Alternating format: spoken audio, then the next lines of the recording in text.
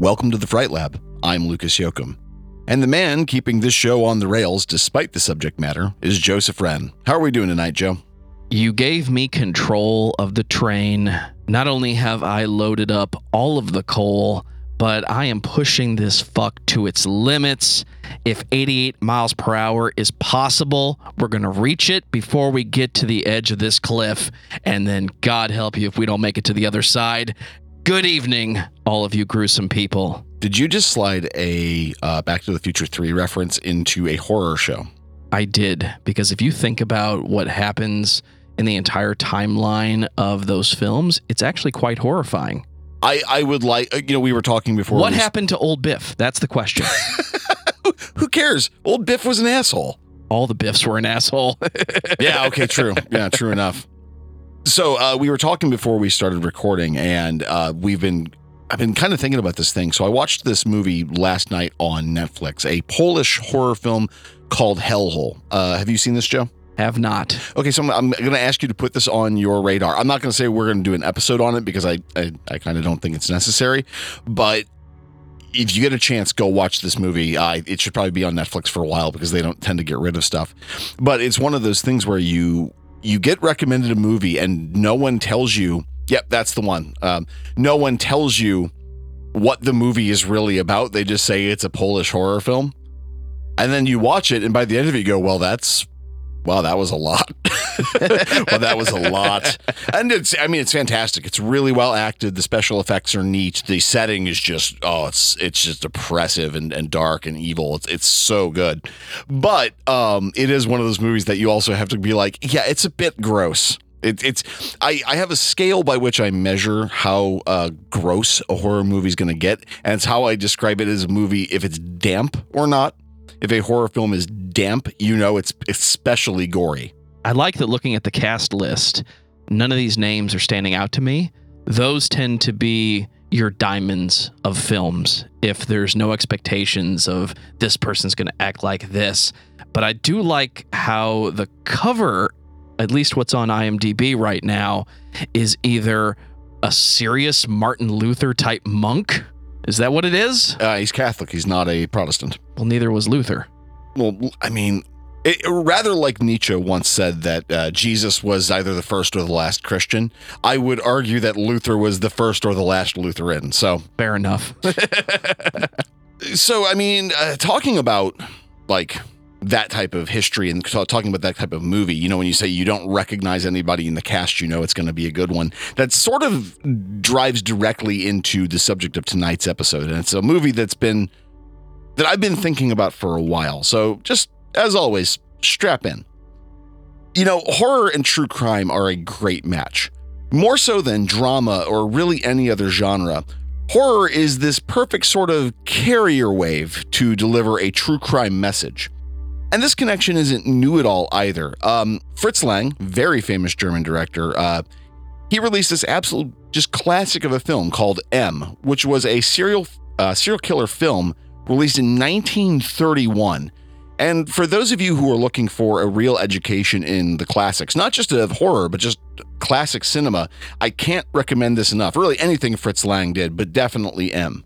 His It's a Wonderful Life is my preferred version. I don't think I've seen that one. We'll talk after the show. Got it. So, big budget dramas and documentary series are all the rage in true crime these days, and that says nothing of the explosive growth of the True Crime podcast. I am willing to wager that a good number of our listeners are subscribed to at least one true crime podcast. And I'm a person with a long-term fascination with serial killers and cult leaders.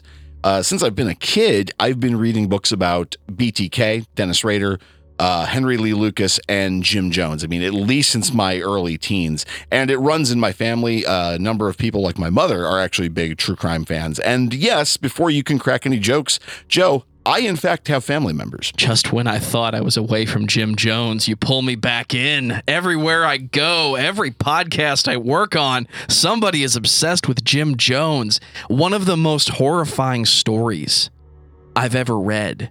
And it's not a story. It's a thing that happened.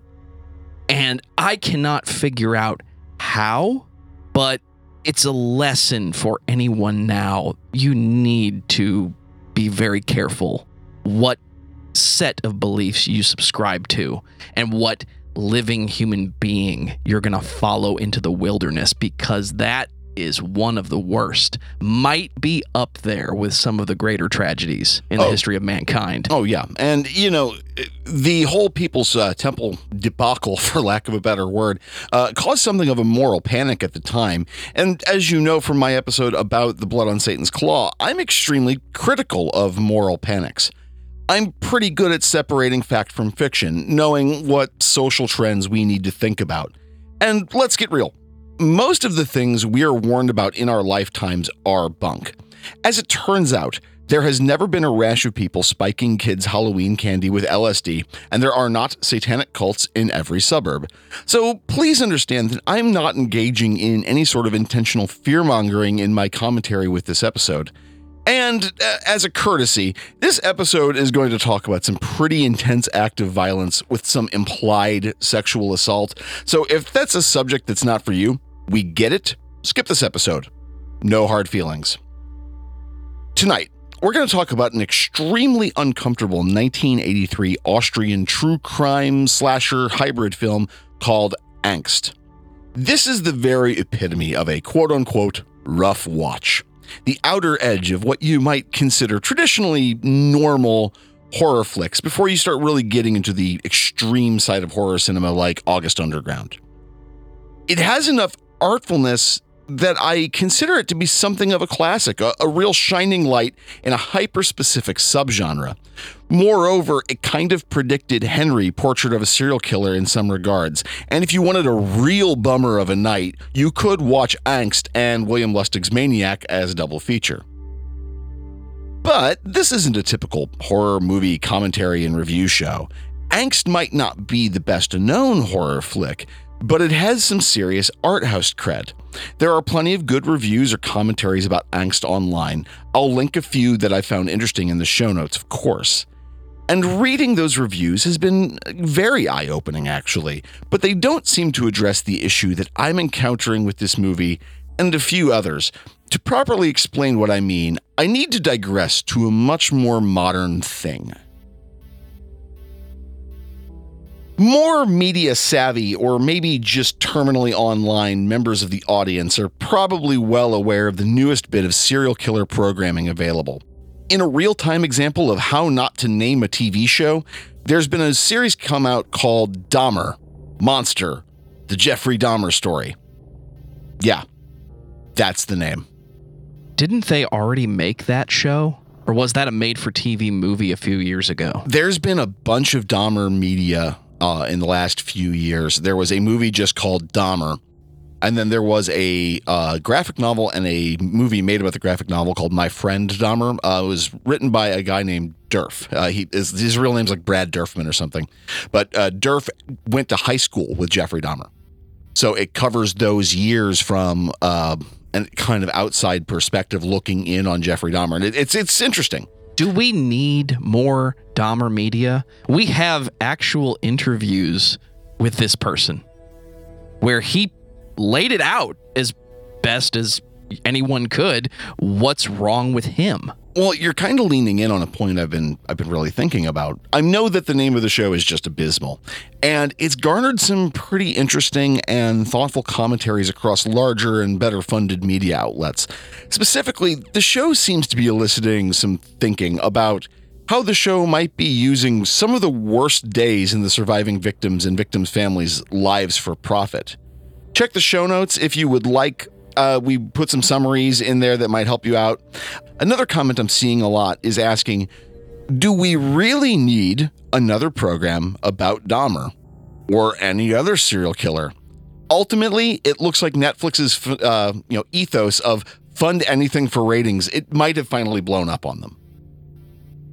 Okay, so some disclosures straight out of the gate. I haven't watched the new Dahmer program, and I'm probably not going to. I just genuinely don't have the time.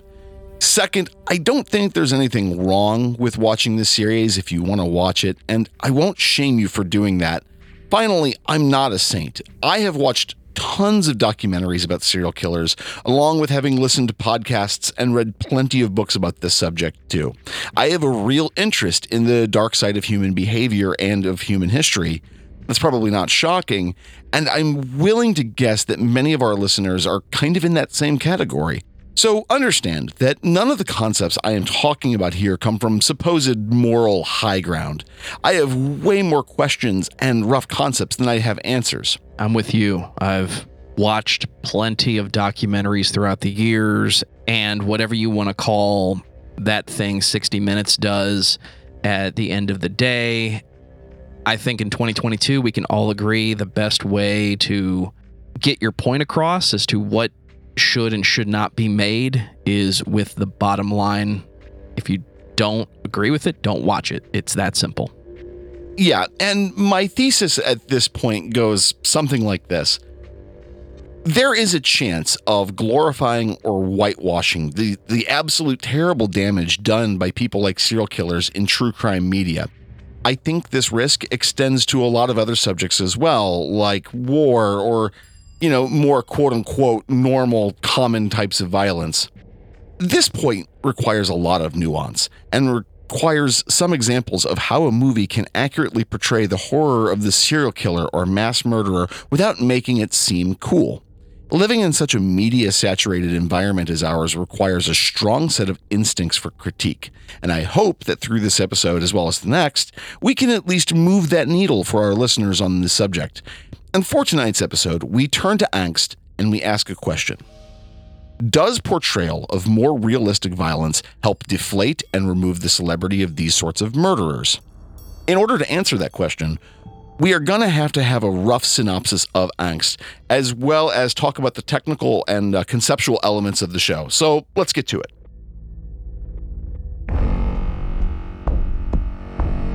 The plot of Angst is deceptively simple. A violent criminal, listed as the letter K in the credits, is released from prison.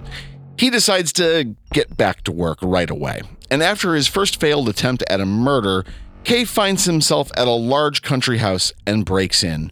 Shortly thereafter, the home's inhabitants come back and things proceed to go bad. Very, very bad.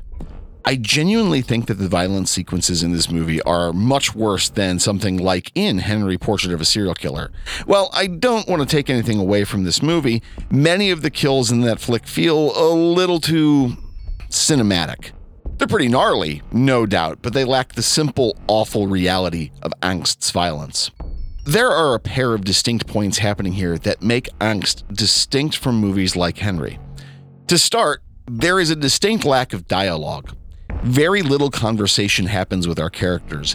Instead, the exposition is handled via voiceover and read in this very dispassionate, matter-of-fact manner.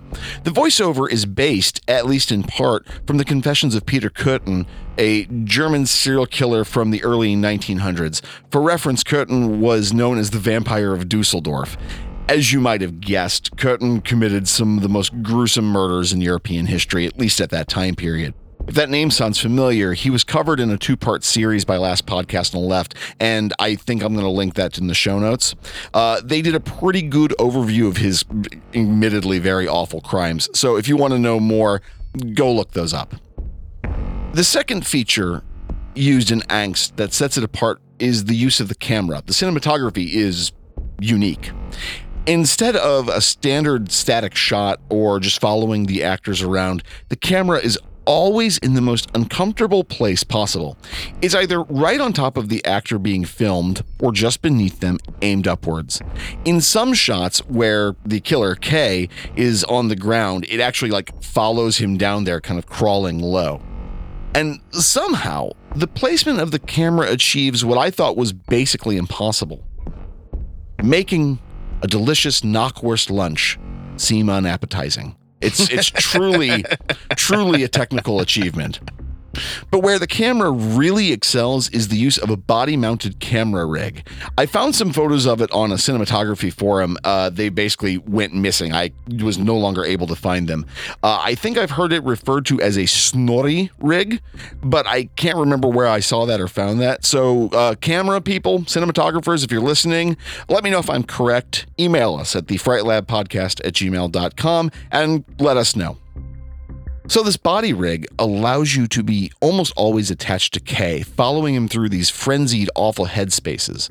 The direction in cinematography is genuinely inspired. Gerald Cargill, who co-wrote, directed, co-produced it, along with the editor and cinematographer Zbigniew Rybczynski, genuinely knock it out of the park in this film. No other movie looks like Angst, and definitely no other film feels like Angst. Sadly, though, this movie seems to have mostly tanked the film career of Gerald Cargill, as he did remarkably little afterwards, or remarkably little I could find in the English language market. I've always kind of wondered after watching this movie if this movie just maybe, I don't know, like went too far for Austrian audiences or something. I don't know. I can only guess. Joe, do you know what the camera work in this movie reminds me of now that I'm thinking of? Manhunter? No. Have you ever played any of the Gears of War games? Absolutely. Have all three that were originally released on the 360. Spoilers for the ending of Gears 2, I think. Or maybe I'm thinking Gears 3. The last boss fight in that game is hold down the X button. So one of the things that I really... The Hammer of Dawn does all the work. Yeah. One of the things I really love about that game is the camera positioning. It's like it's an over-the-shoulder camera positioning. It's one of the first games that really hammered home this idea of third-person action where the character is slightly shifted to the left. You always had third person. We're used to seeing 3D Link in Zelda Ocarina of Time, but then Gears and the Arkham games shifted the character to the left, and sometimes it gets annoying. Even to this day, when I play Sniper Elite 5, I probably have it in mono in my ears because always hearing something slightly to the left drives me insane. Well, one of the things I love about this movie is it was the first place I've ever seen in cinema where they put the camera in a lot of places over the main character's shoulder. Now, could it have been in a slightly more pleasant movie and I would have enjoyed it? Yeah, probably. But that over-the-shoulder look at someone while they're doing something really awful. So Man. this wasn't that action movie from a few years ago, the first person. I think it was actually called Henry. Hardcore Henry. Hardcore Henry. Yeah, was Hardcore Henry, awesome. Hardcore Harry. It's funny you bring that up. I'm going to talk very briefly about that movie in another review. Long story short, it's in the works. It's hard to write, but anyway, it's happening. So to get back on our point, I've pointed out that there's a handful of like thoughtful reviews and commentaries that exist around this movie between video essays and written sources. But let's be blunt here. Compared to something like Friday the 13th, there's really not a huge following for Angst. It is a German language, Austrian directed and produced film with a tiny cast and honestly a pretty small budget. So it comes as no surprise that the written material for this film that's available in English is scant. Unless, of course, you're talking about the source material. And yeah, that was not a slip of the tongue. Recall back to the beginning of this episode where I called this a true crime film. Specifically, the events of this film are based on the brutal attacks of an Austrian mass murderer named Werner Niesek. Recapping Niesek's crimes are unnecessary here as they're basically mimicked in the details of the film's murders. Of course, some of the details have had to be changed just for the sakes of cinema, but that's true of any movie, really. In a perverse way, the movie serves as a biographical character study of Niesek's behavior, and by focusing on these murders, arguably by ascribing these murders as the most important event in his life, we sort of see a brutal truth about these subjects. It's also worth pointing out that there's not a lot of good English language sources about Niesek himself either. I guess in the shadow of more like hideous American criminals, an obscure mass murderer in Europe doesn't really pop our cultural needle terribly much.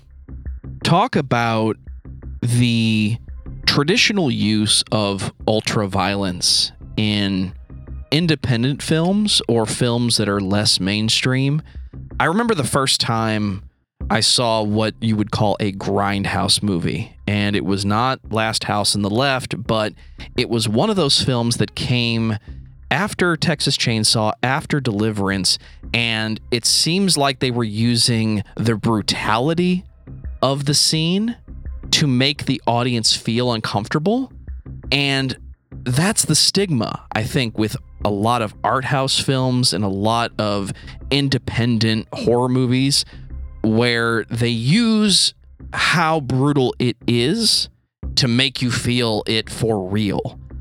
That's a scary place to be when your movie is about an actual evil person. You know, when we talk about a person's life, whether they're famous or infamous, and whether or not it's in cinema or not, it's kind of unfair to chalk up a single event as maybe just the biggest thing for an individual. But I also think that a brutal triple murder spurred on just by sheer indulgent malevolence, that's a pretty hard event horizon to get across, you know? And at that point, you don't want to get the descriptor mass murderer stricken onto your Wikipedia entry, right?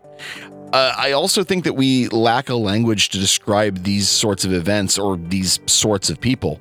Nicek was a human, sure, but I can't fault anyone for calling him evil or a monster. And call me crazy, but I'm not overly concerned with Werner Nisek's feelings, you know? It can be tempting to want to judge a movie like Angst harshly on the account of the violence and the brutality. It's not a fun movie in the classic sense, and I can't honestly recommend it to most people. You really gotta like realistic, visceral, but ultimately staged violence to enjoy this film. And I'm sort of stuck with saying that I admire this movie even though I don't particularly enjoy it. And that's not a criticism either. There's a lot of positive elements in this film to discuss. The whole cast is great.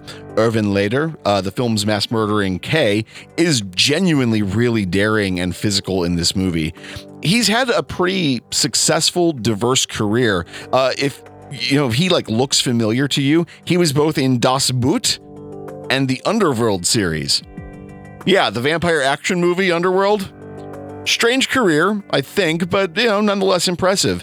Another standout feature of Angst is the music. It was done by Klaus Schultz. He's an electronic musician. It's icy and alienating, and it just fits the film perfectly. If the name Klaus Schultz is also tickling your memory just a little bit, he was briefly a member of Tangerine Dream and went on to score movies like Manhunter and the 2021 remake of Dune.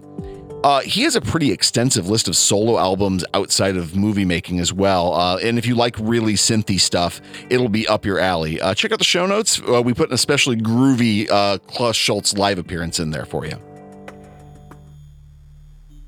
Okay, so Joe, I want to ask you a question. We've talked in episodes past about plenty of cinematic killers. Is Angst and its killer, K, really any different from his purely fictional counterpart? I think you can answer that question the same way we did earlier, talking about independent films and how they use the raw feeling of violence to make the audience uncomfortable. The difference between this film and something like Texas Chainsaw, and that's a terrible example because the source idea of that film did come from reality. So to look at a killer like K, knowing that this is based on a true story, even though they don't say that, props to you guys for not buying into that trend. I think the difference is this is a story that we're telling that has an evil person in it, or something like the Silent Hill games, where you're being chased by something that is truly evil. At the end of the day, it's a fictitious entity. It's a fictitious person. This is supposed to be based off of a single person who actually existed. And the brutality of the acts that person committed is far worse, but may not be as visually appealing. So I think the filmmaker in this case is trying to use something real to make the audience feel uncomfortable, to make them feel horrified, to make them feel scared. This could actually happen. Is your question the viewing of the film, or are we talking about the end result of the audience, where you go home after the film and what you feel is real, whether or not it came from someone's imagination or came from reality and someone adapted it for film? That's a really interesting question. And I will say straight off the top, I don't precisely have an answer. If you asked me in a couple of weeks, I could probably, have a better thought out answer. I think we're in this weird space where I worry sometimes that when you're really into really violent media, I'm not a believer that violent media makes people violent. I don't think that's true at all. I think the science doesn't bear it out. But I do think that it can be very easy to mistake real violence and fake violence in a certain sense. That, most people will go through the entirety of their lives without ever really getting in a fight. And I think that's probably a pretty good thing. But at one point in my life, I worked security. Sometimes fights broke out and you had to deal with it. It's not fun. It's never fun. It's part of the reason I don't do security now. That life is rough. And there are a lot of places where, I think people don't understand the really real parts of violence. I think we're a community and a culture largely removed from violence in a big way. I think the internet's changed that a lot. I think people are more aware of war and war crimes and atrocities and just crime in general, specifically the most violent varieties. I think we're way closer to that. I agree with you. I don't think violent media makes violent people. I don't think video games are bad in and of themselves. But let's tie it back to Dahmer for a second, since we started off talking about that person and that new show. Didn't that come up in one of his interviews when they asked him, why did you do this, or what built you up to do these things? And his answer was, it started with porn, and then that wasn't enough. That was Ted Bundy. You're thinking of Bundy. At the end of his life, Bundy was being interviewed by Dr. James Dobson, who, if that name is ringing a bell, that's the Focus on the Family nutcase. He was interviewed by Dr. James Dobson. He tried saying, oh, well, it was porn. I don't buy that for a split second. I think that was Ted Bundy being what Ted Bundy was, an asshole, and trying to blame something other than his decision making. I don't doubt the guy had a very bad life. It's all coming back to me now. Yeah. So that's how far away I am from that particular case. Yeah. And let's let the serial killer defend himself. Or maybe don't do that. Just a thought. Anyway. You can watch a lot of the trial on YouTube. Some of it is ridiculous. Oh, sure. I think there's a thing here that we don't really realize, and that's reality in some regards is a lot easier to talk about than fiction. Sure, there's just more research involved. I think we have a language to describe our lived experience. Fans of my previous podcast, some of you might remember, I did a show called Blinders Off. It was kind of a history and current events type show. Know that we had to do pretty exhaustive research and interviewing to get our stories. Here with the Fright Lab, we're just watching movies and drawing lines between a bunch of other things, drinking coffee, talking back and forth. But having to deal with the just the facts, ma'am, gives you a very clear set of boundaries that you're supposed to work within. Fiction is kind of another animal, right? I don't want to fall too deep in the weeds of collegiate level film criticism, but I also don't want to just sound like someone just making stuff up on the fly either. A tension exists between what a director or writer intends with their material and what the audience ends up interpreting from the work itself. Plenty of people, all of whom smarter than me, have spent plenty of time trying to determine the best relationship between creator, material, and audience. For me, the jury is still out as to what's best here. In the case of Angst, should we be concerned with what Gerald Cargill was trying to say? And if we are concerned with that, does that change our feelings about a movie like this?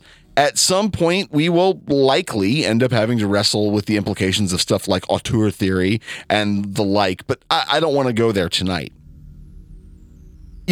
True crime is just having this massive boom.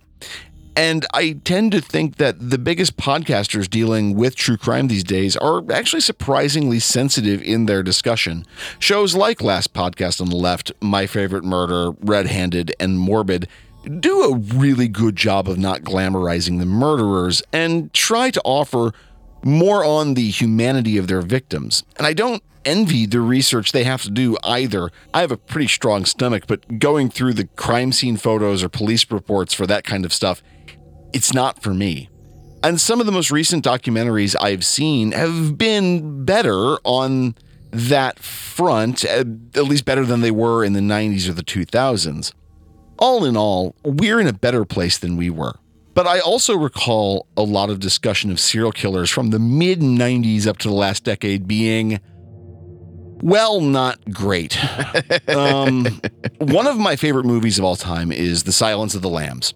Hannibal Lecter might be one of the finest movie villains, horror or otherwise, ever created. But The Good Dr. Lecter is pure fiction. Most mass murderers and serial killers are pathetic and vicious. Even the example you used earlier of Ted Bundy, who seems so smooth and so smart, really wasn't that impressive of a human being. He was just a violent sociopath. All surface, no real depth. Dennis Rader, better known as BTK, seemed to have it all together. He was a family man with a decent job and a position at his local church, but so what? He was a vicious murderer. I know plenty of people with stable jobs in nice houses and families who aren't vicious murderers. Congratulations for doing the bare minimum, Dennis Rader, I guess. There's just nothing admirable about these sorts of people. The hardest part of a film like Angst is its best part. Angst does not spare the audience with the details of sexually motivated murder. The crimes of Werner Niesek, and to a lesser extent Peter Kürten, are shown for what they actually were. The feeling you have in the pit of your stomach while watching these attacks, or desire to look away from the screen, whichever the case you have, is actually correct. That's the correct feeling to have. The psychologist Viktor Frankl is credited as saying something to the effect of, abnormal reactions to abnormal situations are, in fact, normal. I think about that a lot, especially in light of how films work. In the text of a film, you are often seeing events that are completely out of the norm. For instance, how would the presence of superheroes recreate our social contract? The idea of normal, just baseline normal humanity would be shifted around. I mean, that's probably the basis of why Alan Moore wrote The Watchmen, but we're not going to get into that here. I digress. It would change the timing, right? I mean, that's sure. why these films are uncomfortable. And I know eventually we're going to talk about the one that comes to mind is Audition for me. Oh, yeah. It's a surreal mindfuck of a film until the last 10 minutes when she starts to brutalize him and the scene doesn't stop. You're waiting for something to happen and it doesn't, and it keeps going on. And that's what makes these films uncomfortable. This is the abnormal response in an abnormal situation. What you're seeing right now is not normal. You feel like it's not okay because it's not. I mean, you hit the nail on the head. You absolutely nailed that. The disgust you feel with Irvin Leder's depiction of the character Kay, or I forgot the actress's name in Takashi Miike's Audition, that feeling you get about their behavior is the correct reaction. You are not supposed to like the reality of vicious, random murder. Angst and the film we're going to cover in our next episode, they tell the real story of murder and murderers. But we're going to wrap that for here this week. We've got another episode coming next that is going to detail this idea a lot further, I think. So that wraps us up. Please check out our show notes to get all the links that I mentioned. There's going to be some reviews and articles about Angst. There's going to be some stuff about the new series about Dahmer. As well, you should check out the true crime podcasts I've mentioned in the unlikely event you've never heard them before. I'm sure most people have heard Last Podcast or My Favorite Murder, but Red Handed and Morbid are a little less well-known by comparison. They do a really wonderful job of narrating and offering context for true crime. So, what do you think about Angst? Is it the most realistic example of actual mass murder? And if not, what do you think is the best example? What's another example of another extreme horror movie we should check out otherwise? Let us know by emailing thefrightlabpodcast@gmail.com. You can also give us a follow on Twitter, provided Twitter doesn't completely implode by the time this episode comes out. Way to date this episode. But follow us on Twitter, I guess, at fright_lab_pod.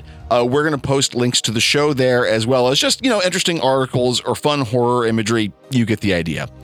Now, you should also follow the intrepid Joseph Wren at his other shows. Joseph, would you kindly let our audience know about your other work? If you insist. If you love all things heavy metal, if you love all the metal bands as much as I do, hard rock, heavy metal, black metal, doom, whatever your taste may be, you need to listen to all the podcasts at discussmetal.com, where we talk about metal topics. We talk about elitism and gatekeeping, and we talk about the satanic panic. I mentioned it on a previous episode.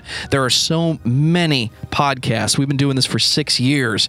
And if your favorite band is not on the list, you can send us an email. But what I want you to do right now, I want you to look in whatever app you're listening to this podcast on, and I want you to find the spot where you can give us a 5-star review, or you can leave comments, or you can send emails, or you can send messages to Lucas and I, and we will answer your questions on an episode of this podcast. The Fright Lab is, as always, written and researched by me, Lucas Jochum, with Joseph Wren handling our engineering and producing. He and I are the only hosts and co-hosts at this time. We appreciate you listening, and we'll see you next time. One last thing before we go. Independent musicians, independent artists, we love indie art and we love indie music. If you are making any horror-adjacent music, be that the sort of ambient soundtracks you hear in the backgrounds of our episodes, or just horror-related metal, punk, whatever, we want to hear about it, and if it would be okay with you, we want to share it on our show. So please reach out to us at our email address, and we look forward to hearing from you.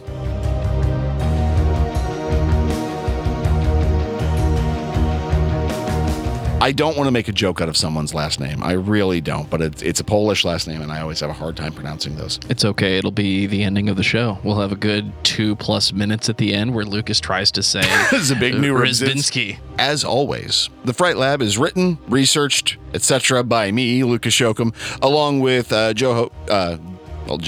Along with Joho. Hi, hi! Hey!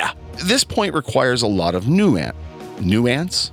Come on, man, Lucas, you wrote this. A lot of our music is just so perfect in terms of that little ding, ding, ding. That was a perfect the transition spot. That was really good. I'm really happy with how that accidentally worked.